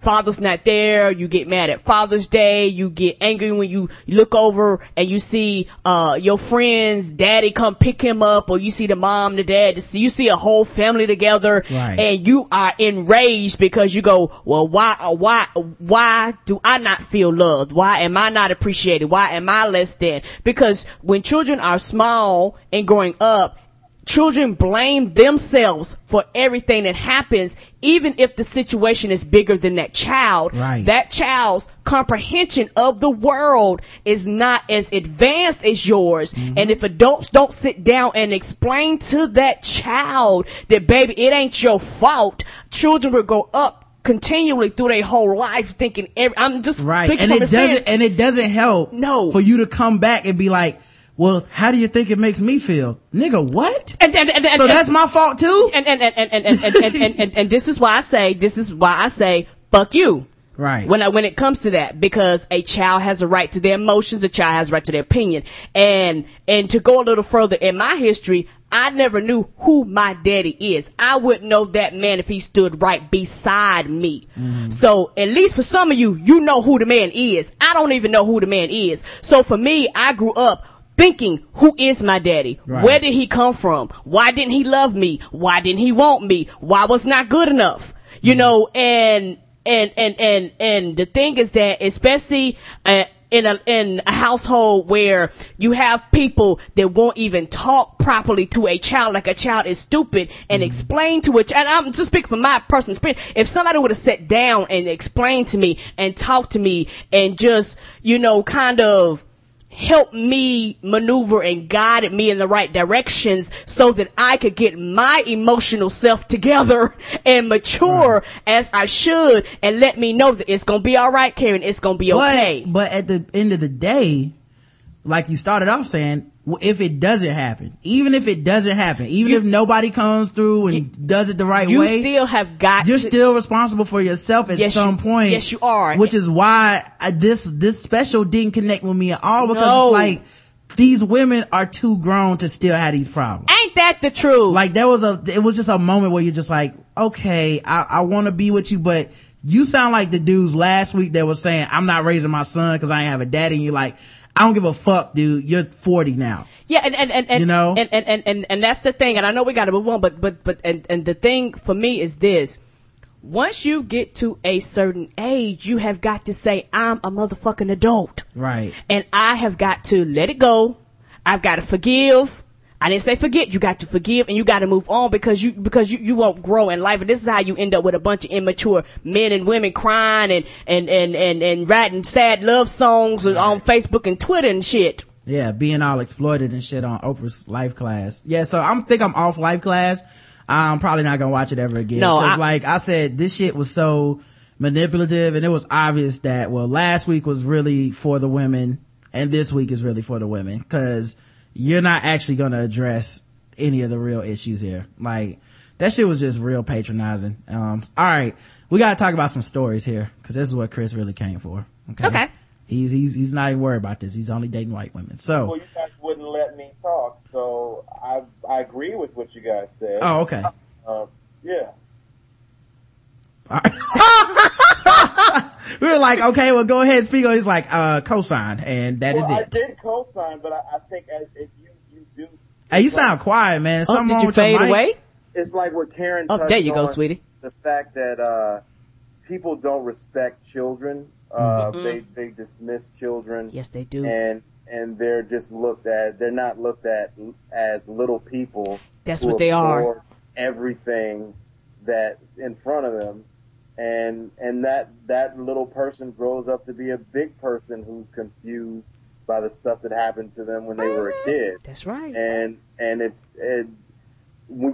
agree with you, when you are adult, you kind of do need to get over it, but at the same time, you need to do what you need to do to get over those feelings. I shouldn't say get over those feelings. Not get over those feelings. But well, you need to deal with them somehow. Yeah. Maybe you can get counseling. Maybe you can talk to somebody. Therapist. You know, because I heard dudes saying shit like they asked these dudes some obvious questions like, so you didn't have a father? It's like, yeah, and it affected me emotionally. I wasn't able to do this. Okay. So you don't see how you're doing that to your son? Oh, well, I mean, I guess. I'm like, nigga, you lived it. You don't get to be like, I don't understand why it would affect him. You fucking exactly know why it would affect him. So it was just, I don't know. It was infuriating, dude. Go ahead. That's why people didn't like After Earth, because they couldn't deal with a black father and a black son. That was the twist. Yeah. That was the twist. Yeah. That was like that was a bigger alien movie than World War Z. Mm-hmm.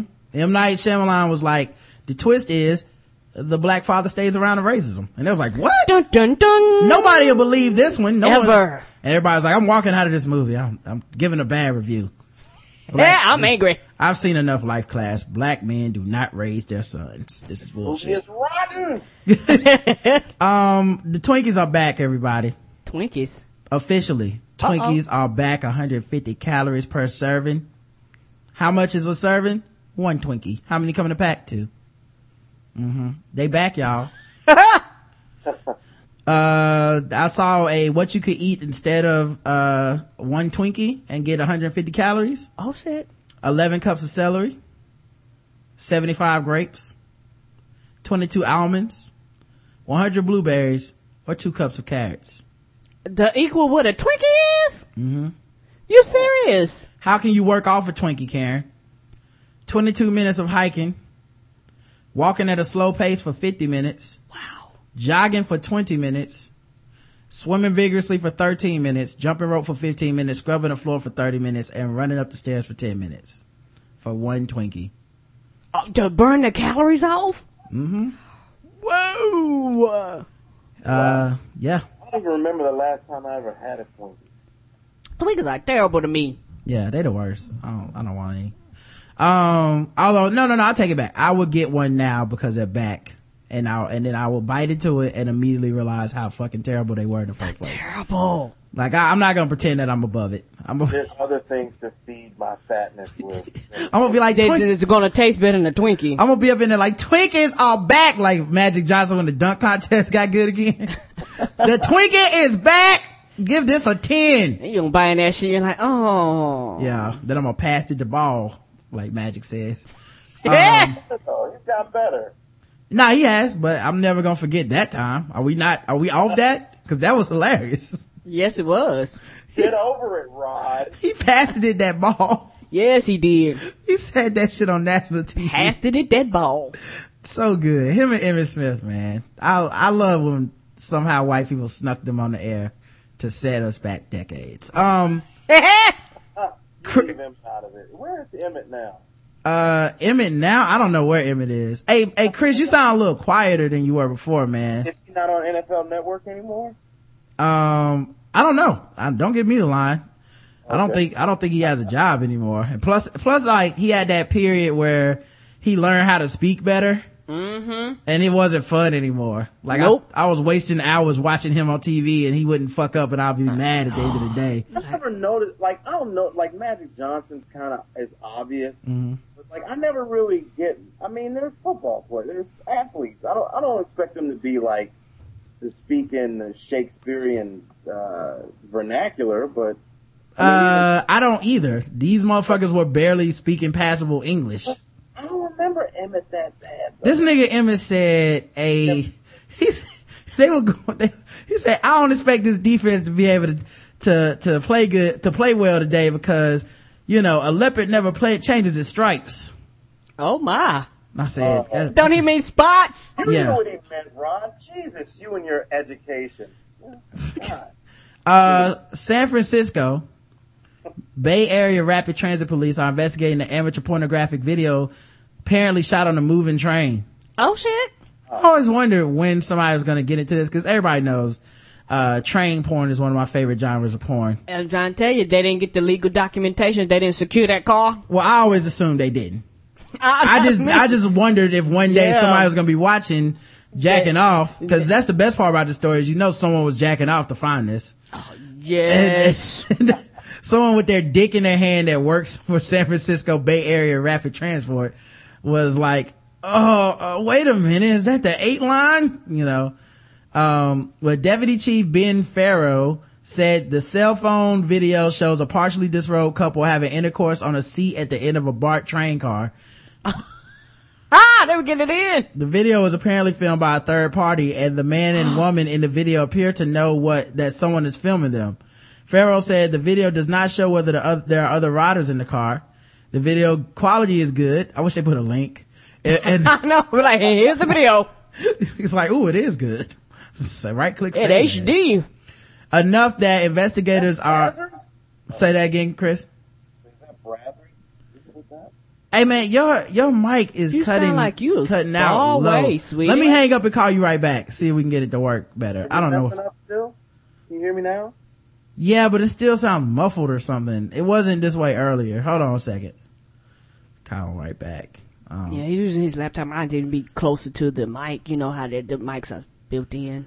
Yeah. I might just, Skype does shit every once in a while. Yeah, we phase you way. Yeah. We can hear you now. Let me see. It sounds a little bit better. Let me turn the volume up too. Just see if that helps. Oh, do me a favor, man. Can you go to your tools section in Skype? Oh, shit. It's easy, man. You can do this. What do you want me to go to? Tools, options. Okay, options. And audio settings. Audio settings. Is the part next to the microphone where it says volume, is it checked? Yes. Uncheck that shit. That might be why That's he's what it fading is. away. That's what it is. Can you hear me better now? Yes. Yeah, way better. All right, cool. All right, so Pharaoh said the lewd conduct on Bart is a misdemeanor and can result in a system-wide banning. So I can't believe it's only a misdemeanor. I like that he's trying to track this couple down. I feel like he wants to watch them and jack off again. And how can you have a system-wide banning? What, they're gonna have that photo up everywhere? Like, can you do this on a trolley next? Yeah. he's like try it on a unicycle. He's secretly just tracking him down because the chick was so hot. I gotta find out who this lady is. Did you guys know there's a Black People for Paula group? For Paula Dean? Mm-hmm. For Paula Dean. Well, I mean, I guess it's her if her food is good, black people will ride for her. It's blackpeopleforpaula.com. It's the headline of it says "We forgive" in the most hastily put up spot website I'm gonna say ever. it's not even centered. Yeah, even the text is fucked up. Yeah, it is. It says "you" big Y-O, we forgive you, and the "you" text doesn't fit in the pink box they have. And the spacing is off, so then it covers up the part that says Paula Dean made a mistake. There are not any pages to this. It's one page. Oh, that's the whole website. Yeah, there's no and click here to learn more about. No. It's just this, and then give money to PayPal. What did they do? Did they use this on GeoCities? Like this? GeoCities. Yeah, this is like no work behind this. You can find websites that do this shit for you for free. I bet if Paula Dean saw that website, she'd probably call those people niggers. She's like, look, these niggers like me. What's the problem? These niggers, they nigger rigged it, but they tried. They really did try for it. Bless their coon hearts. You can buy a t-shirt. You can buy a t-shirt, Black People for Paula t-shirt. Why would I want to buy a t-shirt? You can't even get a website right. I just clicked the link. It's $25. Wow. $25 and you can't even get your font right? No, thank you. Also, I can't specify the size on this. It just, you just log in and buy the shirt. My theory is that this was made by someone wanting to troll white people. And make money. It's like the Zimmerman page. They just found out hey, it's a lot of money in being for racism. Yeah. So, all right, let's do some guess the race. Speaking of being for racism. Let's do it, son. It's getting about that time. Chris, are you ready? I'm ready, guys. All right. Hopefully you have your racism hat on. You ready? Guess the race. Come on, everybody. Let's guess the race. We might need to do that for the theme music. I like that. We'd have to get a professional recording of it. That's what we need is game show music. Yes. Game show theme. But that's probably next on the to-do list. Yeah. Oh, I got some game show theme music. Let me see. Oh shit. Look, I don't know any of these songs. Let me see if I can find something that makes sense though. What is this?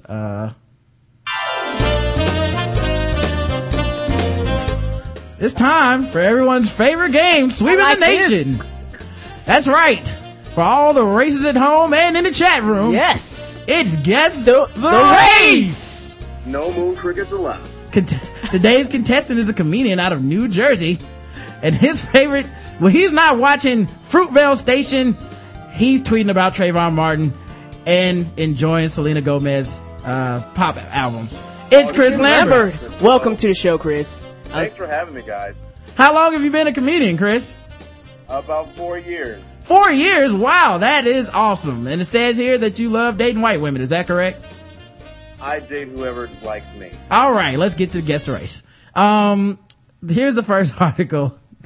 Why do I get the white women thing? I don't know. I just picked you randomly to do that too. And, it's unfair. Don't get me wrong. I mean, you know what it is? It's cause you like romantic comedies and white women star in all those. So I just say he loves white women. I think that's where it came from. Oh, okay. Yeah, it's an easy connection to make. That's fair. So all we missing this and that, we need a hand clap and then we have this whole thing figured out for us. The Texas Rangers, not the baseball team, Uh-oh, are investigating the death of a Kingwood woman just hours after a weekend traffic stop in Washington County. Madeline Jean Richards, 19, died at 4:30 a.m. Saturday, according to Chief Deputy J.P. Trash of the Washington County Sheriff's Office. The sheriff's deputy pulled over a vehicle for speeding at 2:45 p.m. Officers found drug paraphernalia and a small amount of marijuana and arrested Richardson and the driver, Gary Keefe, 20. As soon as they got into the Sally Port at the Washington County Jail, they noted that she looked a little bit ill and was starting to shake. uh-oh. They asked her what she took and she admitted that she swallowed a baggie of meth. Oh, Richardson was rushed to Scott and White Hospital, Bentham. Results of an autopsy are pending as the Travis County Medical Examiner's Office. The Sheriff's Office reported the death to the Texas Rangers, which by law investigates all fatalities that occur while someone is in custody. The investigation is ongoing. We're never going to know why she swallowed it. Trash said it's just you want to get tragic. arrested? Yeah. We playing Guess the Race? Yes, of course it's Guess the Race. Guess the Race, Chris Lambert. I'm gonna go with white. White. All right, let's go to the chat room. Whiter than Malik Yoba and Michael Irvin's chapped lips combined. Oh, my. That's powerful. I thought Malik Yoba was at the Fruitvale premiere. Were his lips chapped? I didn't notice. Okay. Meth, Amanda Bynes. White Negroes don't do meth. Cheese eating fish belly Satan spawn. Watch the YouTube videos to learn how to twerk white. Chuck Norris cheese loving trailer park cotton ball. Oh, my. Whiter than a crackhead's elbow. God damn. Capitalist fascist and rapist mother of Africa. Rapist mother of Africa? I think the phrasing on that one got a little confused, but the correct answer is, white. She was a white lady. Oh, I saw the pic earlier. All right. You're 1 for 1. Yes, that's round 1. Let's go for round 2. Here's round 2. Do I win a white girl if I win? Maybe, but it's gonna be over 200 pounds. I'm just letting you know. Okay. That's all we could get on short notice. Okay. I actually saw a black dude with a fat white woman today, and part of me was happy because of interracial couple, and then part of me was sad because it's a stereotype. I was like, oh, cool. Those people were able to look outside of each other to find, oh man, white people are gonna look at them and go, there's another one. So that was conflicting emotions real quick. Here's the one about a man who had a bad day. He just went ham on some people, guys. Oh, snap. So let me play this for you. Star News article. What do you think? Is this Chris's computer? A bizarre confrontation ends with a man and 2 children being shot at a Phoenix apartment complex as Mike Watkis. Oh yeah, just give it a second. You know, it's got a recharge. I don't know what it's doing. Oh, so now it's your computer. I know. Yeah. You want to refresh the whole thing, then? Yeah, I'll try refreshing. Yeah. Son of a bitch. Why are you gonna embarrass me like this in front of Chris? I know, making us look bad, and we're in the middle of the game show. I know. The show started 20 minutes late because of my... And a bizarre confrontation ends with a man and 2 children being shot at a Phoenix apartment complex. As Mike Watkis tells us tonight, police are searching for that gunman, and the people who live by are badly shaken. Yeah, Javier, of course, over the years, we've done a lot of stories about gun violence. Son of a whore face. It must not load completely then. It must. I don't know. But tonight, a first story about... Oh, God. I'm going to kill someone. All right. Don't worry about the story then. I'll just read it because it won't let me be great. It won't let me be great. All right. Here we go. Police have arrested a man they say shot a father and 2 children after vomiting on the victim's dog. Damn. Oh. Yep. They say hot dogs make people sick, but sometimes regular dogs do too, guys. I guess so. The sad part is the dog licked up all the evidence, so it's like, what are you gonna do? Of course it did. Oh my God. It happened about 10 p.m. Tuesday at the Casa Mia Apartments in the neighborhood of 32nd Street. Police arrested Anthony Jamar Houston Wednesday evening, less than 24 hours after the shooting. According to police, a 41-year-old man was walking his dog in the courtyard when a 22-year-old man on the second floor landing threw up over the railing and onto the victim's dog. The men immediately got into an argument. Like, how you gonna throw up on my dog? It's like, how you gonna have your dog underneath my patio? There's my throwing up area. Throwing up. As the suspect, later identified as Houston, headed toward the steps leading down to the courtyard, the victim, apparently fearing for his safety, began quickly walking to his apartment. You gotta run, dog. He's like, I'm coming down there. He's like, I will briskly walk to my apartment. Ain't no briskly walking, you run. Just as the dog owner got to his door, Houston allegedly pulled a gun and opened fire, hitting the victim several times in the torso. The victim fell through the door into the living room. Damn. The victim's 14-year-old daughter and 9-year-old family friend, were both of whom were in the living room when the suspect started shooting, were wounded by stray bullets.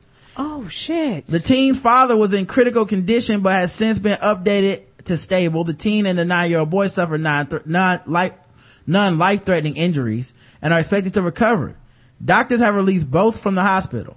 Brianna White, a Casa Mia resident, says she heard 6 or 7 shots.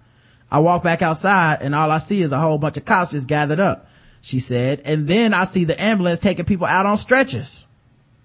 Witnesses said the suspect appeared to be very drunk. They saw him, well, he's drunk enough to throw up, right? Yes. They saw him run from the complex right after the shooting. Officers caught up with Houston around 7 p.m. Wednesday and arrested him in connection with the Phoenix police officer James Holmes, called the barbaric act of violence. Phoenix police detectives and officers worked tirelessly to get the dangerous criminal off our streets, Holmes said in an email Thursday. Guess the race. You said that kid's name was Anthony Jamar something? Anthony Jamar Houston. Black. Let's check the chat. Jamar's black. One who likes his women fat, chalky, and dripping of sweated diabetes. Oh. Blacker than the circles around Bill Duke's eyes. Oh. Wow. Chalk. Only they love dogs that much. Well, he was the one who threw up on the dog. It wasn't his dog. One who becomes invisible when they step outside in snowstorms. Black, he shot them folks and no one died. Negroes. Black guys can't shoot. Negroes can't aim well. Isn't it ironic that we're the best shooters in basketball, but not with guns. Not with guns. Mm-mm. A disappointment to Bill Cosby. Colored black. Aww. A white man wouldn't throw up on a dog he has to kiss later. Crispity Crunchy. That's a good one. Crispity Crunchy, black. Metro PCS owner, Negro. And the black people. and blacker than Flavor Flav's taint. Oh. The correct answer is black. Anthony Jamar. Black people having Metro PCS is a black thing. I didn't know. Me either. I also like that, everybody's hint for catching them were the bullets and the strays and shit, which is a big hint. My biggest hint, they caught this nigga in less than 24 hours. They caught him in less than 24 hours. Like, that's a nigga. I've seen First 48. Said his name. But that's so funny. Like, you use Metro PCS as a racial epithet. Get out of my store, you Metro PCS mother. Oh, sorry. All right. Here is. That's funny to me. Now we're gonna get into the bonus rounds for double the racism points. Uh-oh. Right. Bonus Okay, guys? round? Bonus round. Double the racism point, guys. We're late into the show here. An Austell man convicted of whipping his toddler's genitals will serve 5 years. White already. Okay. Will serve 5 years in prison. A Cobb County jury Wednesday found Andrew Charles Pride guilty of first-degree child cruelty for repeatedly beating the 22-month-old boy who resisted efforts at potty training. Well, now the boy's gonna be in the BDSM. These are formative years of the kid, you know. Oh. He's gonna be one of those. I always wonder how those dudes grow up that are like, I need a woman that'll step on my balls. It's like, this is how.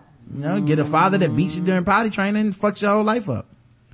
This wasn't an accident, said Assistant Cobb County District Attorney Chuck Boring, which is a terrible name for a district attorney. Ain't it though? Cause he's boring. Right. Yeah.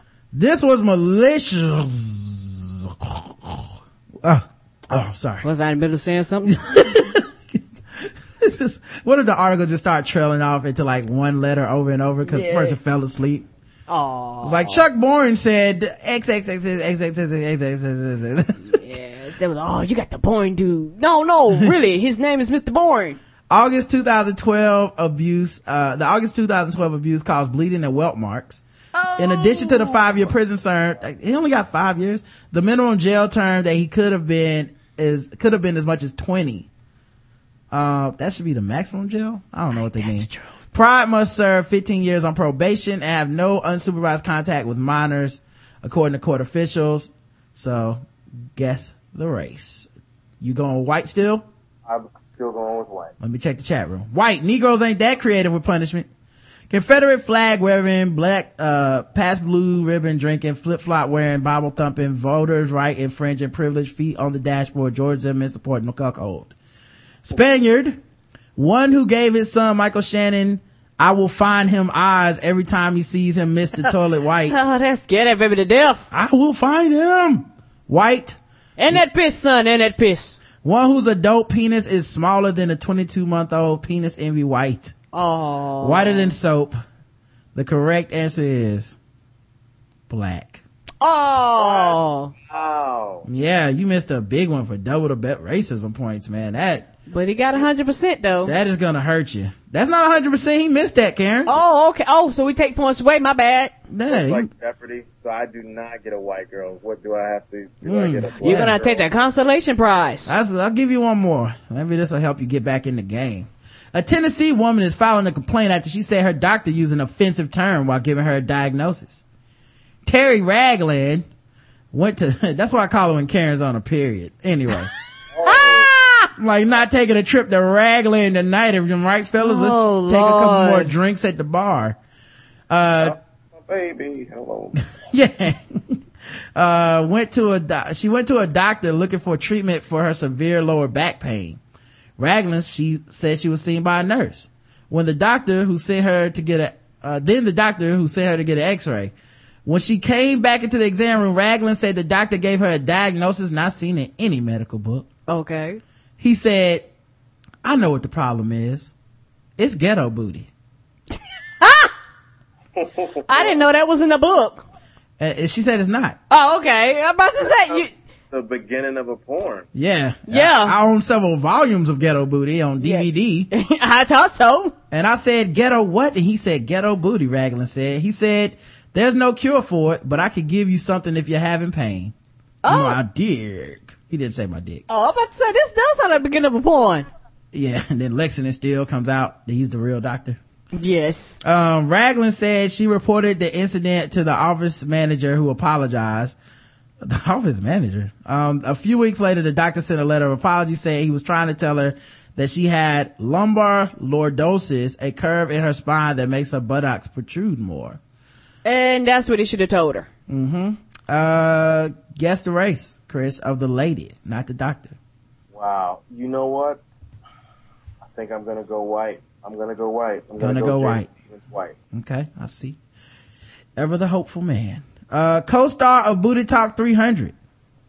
White like Birkenstocks tucked in the shirts with no belts in the 700 Club. Black goes without saying. Jungle Booty having space cricket. White spook. Brown chicken. Brown cow. You know what I appreciate about this segment is just the racism is so distinct and there's so much specificity in the racism. Like, not just white, but just white on the dashboard of the car, like right feet on the dashboard. Like, we got some creative people. My favorite thing, cause for a long time I actually thought about doing away with Guess the Race. Oh. But Spreecast changed the settings so that you can't say certain offensive terms. And it makes it better. Like, people think the most offensive thing is the best, and it's not. It's the most creative. Yeah, the most creative thing is way better than being like nigger, nigger, nigger, or, whatever kind of way you want to put it. Like, to me, it's the little shit where it's like, Mitt Romney supporter or something. Those are the random ones that will crack me up, because I'm like, that's true, only white people do that, or something like that, where it's like, that was a black thing. People have come to the plate and stepped that game up. I'm proud of you people. Oppressor, blacker than an iPad with no charge. Oh. Blacker than burnt toast. The correct answer is black. She was a black woman. Chris missed that also. I tried to be adventurous with it. Yeah, I'm just gonna tell everybody out there, there's no rhyme or reason to these bonuses. I don't go, this is a tough one. I just call them bonus. I'm like, this one will be a bonus. And you know what, Chris? I like that theme music. We might have to rock with that theme music. Chris be doing some firsts with us. Yeah, he was the first person when we started 5 days a week. I liked it. We were breaking out the first with Chris. Mm-hmm. Oh, cool. I didn't even know what I don't know. Karen's making promises she can't keep Chris. Oh, no. I'm not going back and grabbing that theme music. I'm about to say I like it. Mm-hmm. I hear you. I'm not going back. Kids in the young life class or whatever. Repeat after me, Chris. Look in the mirror and say, it's okay that I'm not going to get my theme music. He let you down. It's okay. It's like, but I'm crying because I have complex issues that cannot be solved in an hour. Look in the mirror. Okay. Say it's healed. And we can go to commercial break. Love that chicken from Popeye. Don't touch that down. You got jam on it. Police say a sword-wielding man faces several charges. Sellersburg, Indiana. A southern Indiana man accused of confronting police with a samurai sword during a standoff at his home faces initial charges of strangulation and battery stemming from a domestic dispute. What? You can get batteries from domestic disputes? No wonder Chris Brown is doing it. How else you gonna recharge that iPhone? I see you, player. Roy Hazel? I don't know. Roy Hazel, 56. Also faces disorderly conduct and resisting law enforcement charges. He's being held on $10,000 bond. Is expected to be formally arraigned Wednesday in Clark Circuit Court. Okay. He was arrested early Monday after nearly a 5-hour standoff that begins Sunday night. Whelan and Hazel confronted officers with the samurai sword as they arrived at his home. Whelan said Hazel did. Okay. He refused to comply with the police orders and was eventually subdued by a stun gun. Shout out to the taser. By members of the SWAT team who entered his home. He did speak with us, but refused to come out of the residence for whatever reason. Sword ratchetness is real, people. This is one of those times where people, just don't even have a reason. He didn't even have a thing he was negotiating. He just had a sword and wanted to hurt people. That's it. Okay, guys? You don't have to do anything to offend these sword-owning people.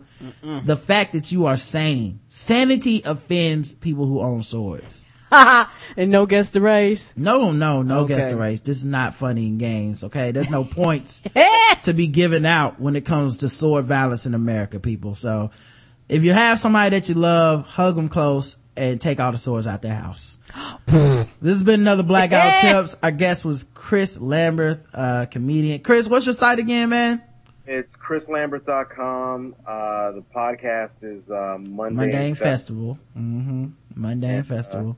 We're 21 episodes in. Episode Deion Sanders went up yesterday. Oh shit, player. What you talk about on episode 21, man? Your 4-year comedy anniversary? No, I really didn't even bring that up, but I talked a little bit about how I felt about the Zimmerman verdict, and then I had guest comedian Liz Mealy, who's a very funny lady, and we just talked, and it was good. Does she come to your house and record in person, or do you do like Skype and stuff? This one, I have a portable recorder, and we were on a show together, so we just recorded him in my truck, and then yeah. Cool, can't wait to hear it. Did you record the good morning part in front of her? No, I do an intro. That's what I thought. Don't have the balls. You think I would be scared to sing in front of her? If you don't have the balls, you don't have the balls. All I know is what happened. Okay?